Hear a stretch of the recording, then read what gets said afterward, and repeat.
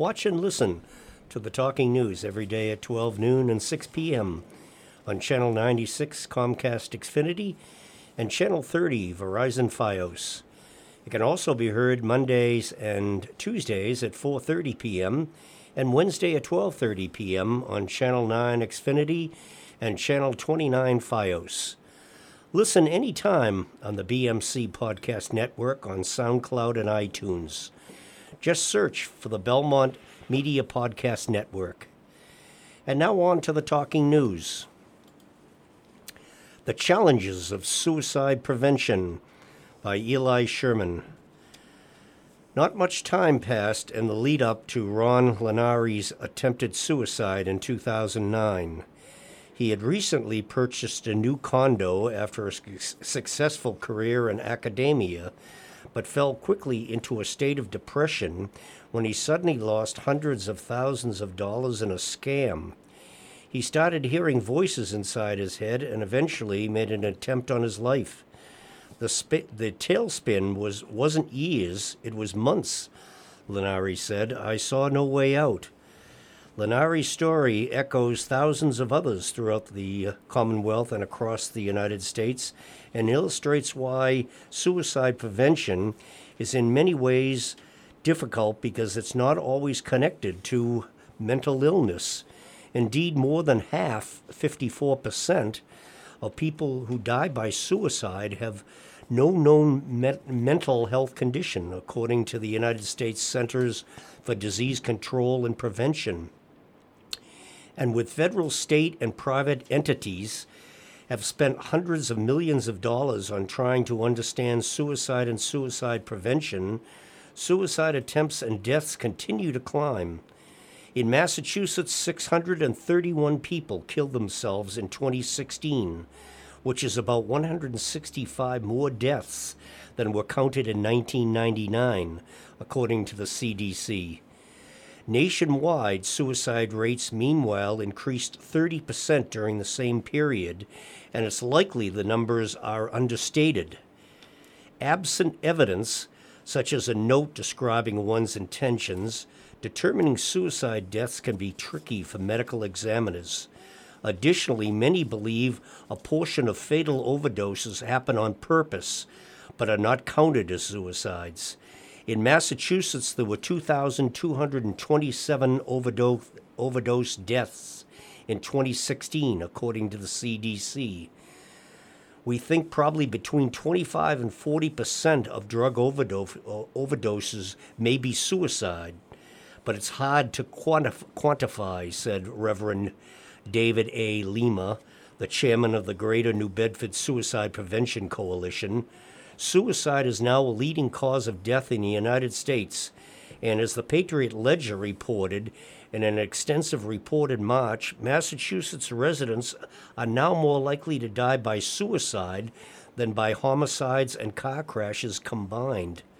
Suicide rates have increased in nearly every state from 1999 through 2016, according to the CDC. The upward trend is clear. Less clear is why it's happening.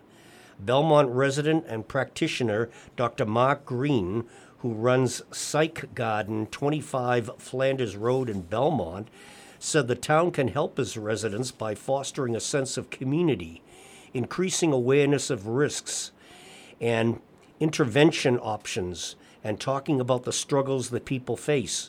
Belmont has a fair share of people with a great financial stress, both in middle and older age. The pressure for success is an increasingly competitive world, has especially affected the youth. Housing costs force people to move to cheaper neighborhoods, harming protective social networks, said Dr. Green in an email to the Citizen Herald. Psych Garden offers free groups for individuals struggling. Unfortunately, the medical system is strained in the United States and weak on the public health front, which relies on public funding. That's a political issue that requires action at the ballot box, said Green. And now over to my colleague Thomas. Continuing on suicide, here's some signs to look for suicide prevention.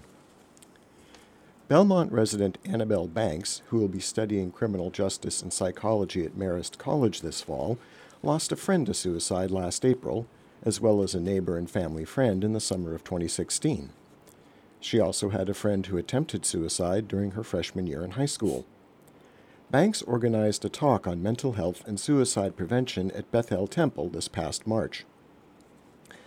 Based on her own personal experience, Banks said there are a few common warning signs to look for if someone you know may be considering suicide. One is withdrawal from the world around them, whether that may be from people close to them or from their usual activities. Another is extreme changes in their appearance, such as a drastic haircut, said Banks.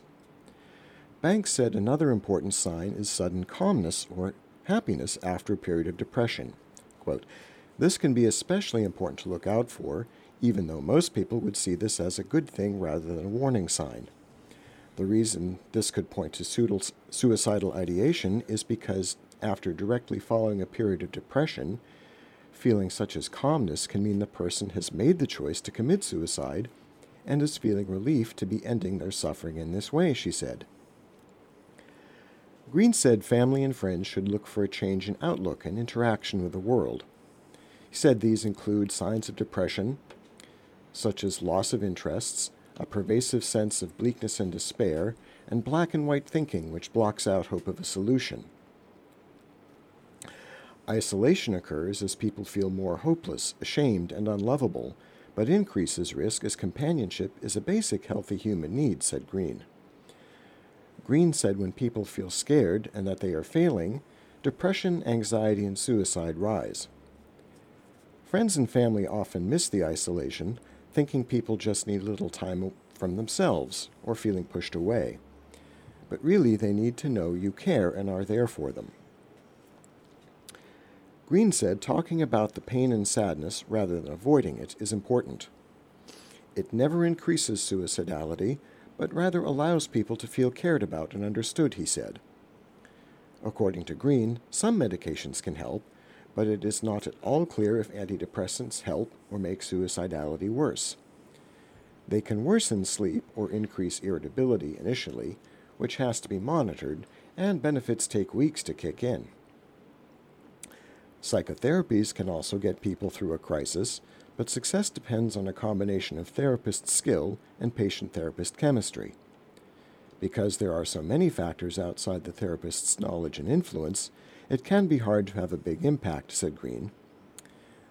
That is why brief hospitalization is needed and the involvement of people in the patient's life. Once through the crisis, people can quickly feel more hopeful, connected, and useful, he said. And now over to Max. Thank you, Thomas. 4 Things to Know About the Selectmen Meeting by Joanna K. Tsouvalis. 1. Contract for smart meters, hardware approved.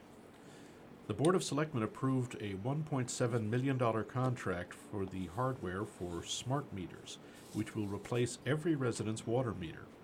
The contract does not include installation. Public Works will be requesting bids for installation of the smart meters, and Director Jay Marcotte says he hopes implementation will start in the late fall or early winter. About 9,500 meters will be installed.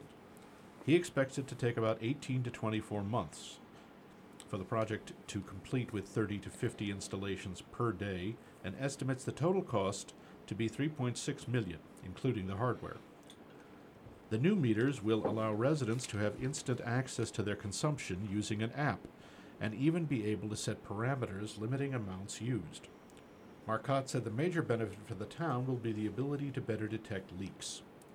2. National grid lockout affecting Belmont's road reconstruction projects. Director of Community Development Glenn Clancy told the selectmen the national grid lockout has caused a delay for the town's road reconstruction projects for Payson and Lawndale roads and Common and Clifton streets. He said he wants the community to understand they are aware of the condition of the roads and will make sure they are safe for winter travel. He said he hopes the situation with National Grid gets resolved quickly so they can resume work by mid-September. The last day they can do any paving work is November 1st because it gets too cold, he said. He hopes to get some work completed even if the National Grid lockout isn't resolved. 3. Former resident donates to Belmont Public Library. Philip F. May is leaving 5% of his estate, up to $212,500, to the Belmont Public Library. According to Library Director Peter Strizzario, May was a biologist who lived in town. Such a wonderful gift. We are humbled and proud, said Board of Library Trustees Chairman Kathy Keohane in an email to the Citizen Herald. The selectmen approved the donation of up to $212,500. 4. Tax relief for seniors. The selectmen approved a request from the Council on Aging to double the amount for the Senior Work-Off program from $750 to $1,500.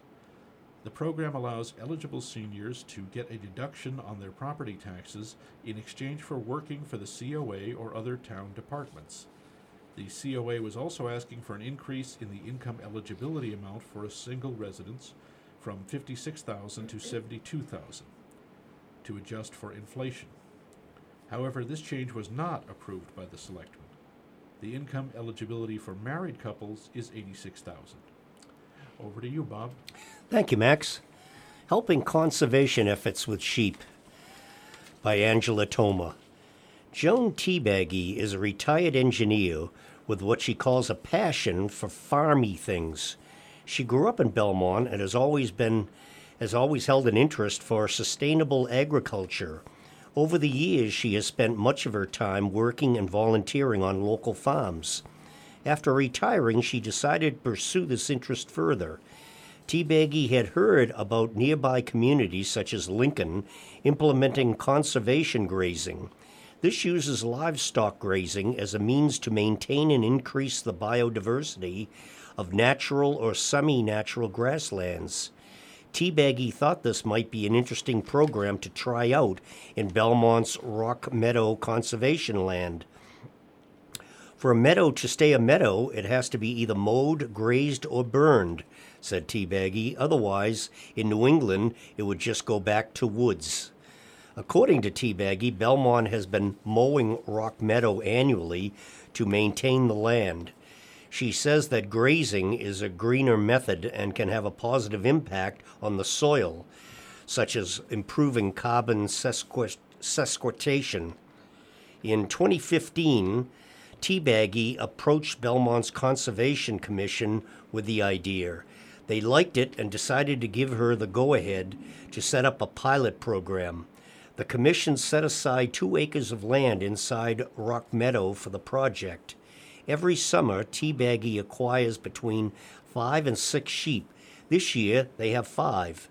Taking care of the sheep is a lot of work, especially this year's sweltering summer heat. During the day, the sheep are confined in an electric net that protects them from loose dogs and coyotes. The netting is rotated around the 2 acres, so it is not to overgraze the same area. In the evenings, the sheep are penned up in a portable hut. For the most part, Teabaggy has not had any trouble protecting her sheep. On the whole, Teabaggy has said that the Belmont community has been supportive of her initiative. The only complaint she has received concerns what she does with the sheep in the winter. Since this is a pilot program, there are no permanent structures housing the sheep. As a result, Teabaggy has to sell the sheep when the weather becomes too cold to keep them outside. Unfortunately, we don't have a place in Belmont to winter the sheep, so I generally have been using lambs, and at the end of the season they get slaughtered, she said. For Teabaggy, this uncomfortable truth brings up good discussions about where our food comes from. Of course, we are sad. No one likes the thought of the lambs becoming meat, but then everyone walks down the supermarket without a care, she said. This is a great way for animals to be raised out on pastures and maybe makes people think more about where their food comes from and what is involved in it. Teabaggy hopes to see the program become a permanent fixture in Belmont. She wants to get better fencing and even add goats to the livestock. Whether or not she can do this, she said, will depend on the Conservation Commission and their goals for Rock Meadow. And now over to Thomas. Thank you, Bob. Master Plan Developed for Rock Meadow by Angela Toma. The Belmont Conservation Commission, in conjunction with the Conway School, has created a 10-year master plan to enhance and preserve the wildlife and natural landscape of the town's Rock Meadow Conservation Land. While the plan is completed, the Commission is still in the early stages of execution. 70 acres of wetlands, streams, woods, and meadow make up the public conservation area known to Belmont as Rock Meadow. The land is part of the Western Greenway, undeveloped green spaces that join together Waltham, Lexington, and Belmont. It features diverse habitats, and both Belmont residents and non-residents alike enjoy the area for hiking, biking, picnicking, and community gardening. The Conservation Commission acquired oversight and stewardship of the property after Belmont purchased the land from McLean Hospital in 1968. They look after the mowing of the fields and the paths, as well as administer the community gardens. However, the area is not protected by conservation restrictions, meaning there is no defined use of the land. Conservation Commission board member Jeffrey North said the Commission often receives requests to use the property in ways other than conservation, such as for dumping snow from Belmont streets or parking for various events.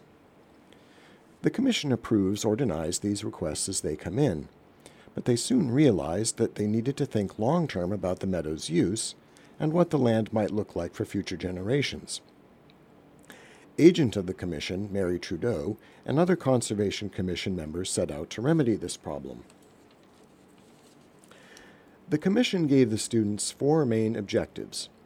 First, to design an eco-historic walking tour. Second, to develop a management plan for controlling and reducing aggressive exotic plants. Third, to increase ecosystems, ecological corridors, and wildlife habitat. And fourth, to redesign the main parking lot to accommodate more cars and reduce erosion.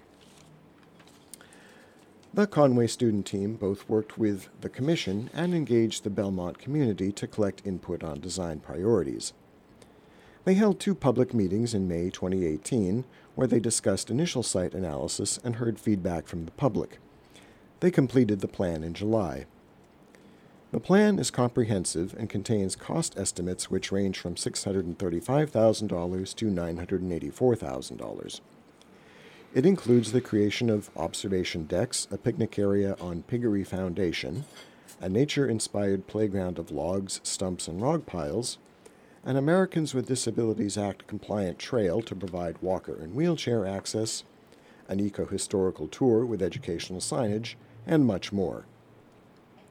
There are also detailed recommendations that address concerns regarding maintenance of the property. How much of the plan the Commission might implement will depend on funding. They may have access to town money, but they will most likely rely on grants and donations. The Commission is only in the first phase of this 10-year-long plan, but they hope to begin moving the project forward as soon as possible. And now back to Max. Thank you, Thomas. Local author publishes new novel, When We Disappear, by Joanna Kate Souvelis. Belmont resident Lise Haynes recently published her 4th novel, When We Disappear, a mystery with 2 first-person narrators. In one storyline, we follow a father who loses his job and leaves his family in search of an opportunity.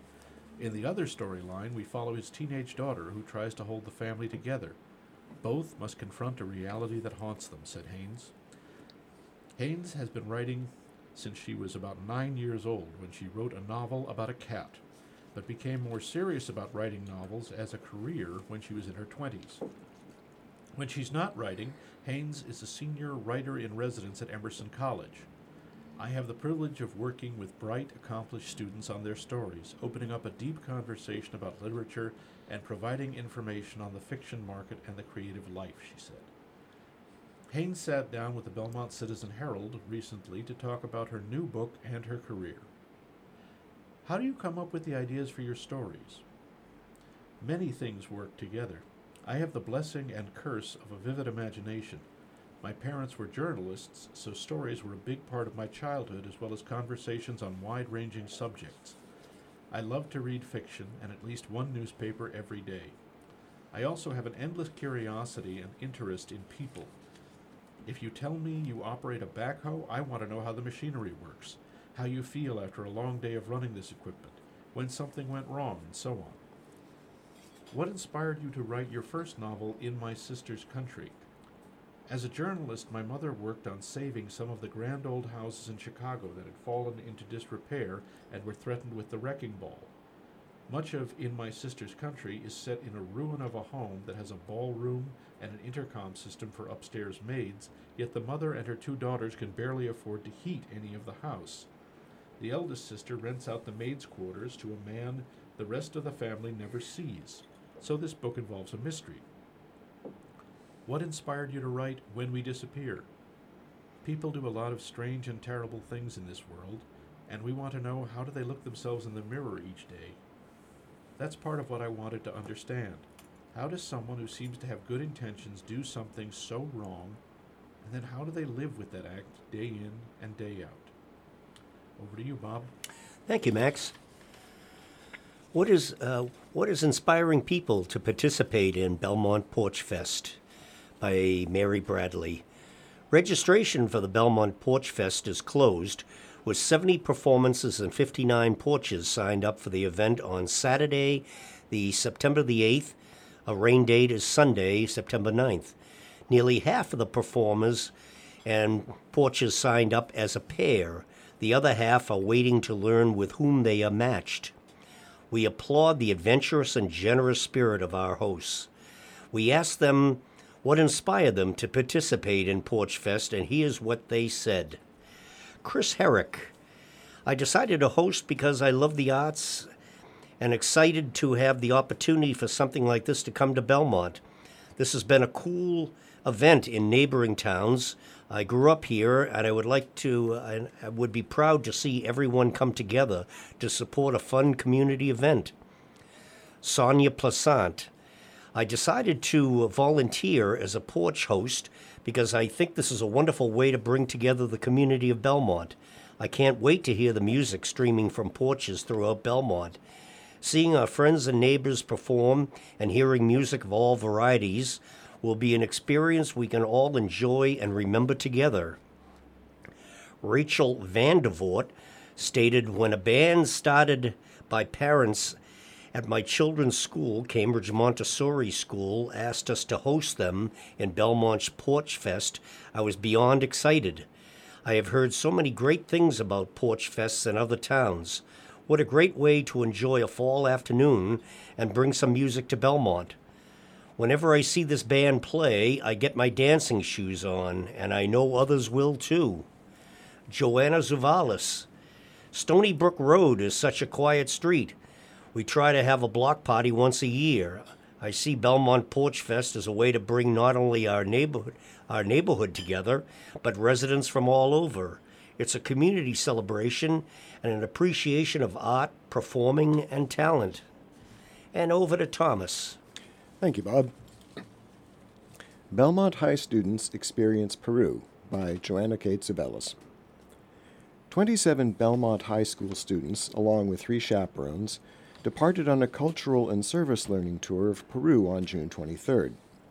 Josh Streit, Belmont High School economics teacher and lacrosse coach, organized the trip with the goals of connecting Belmont students to the history of Peru and the Inca, connecting them with a different culture, and to connect them with students and people who are simultaneously a lot like them and a lot different from them.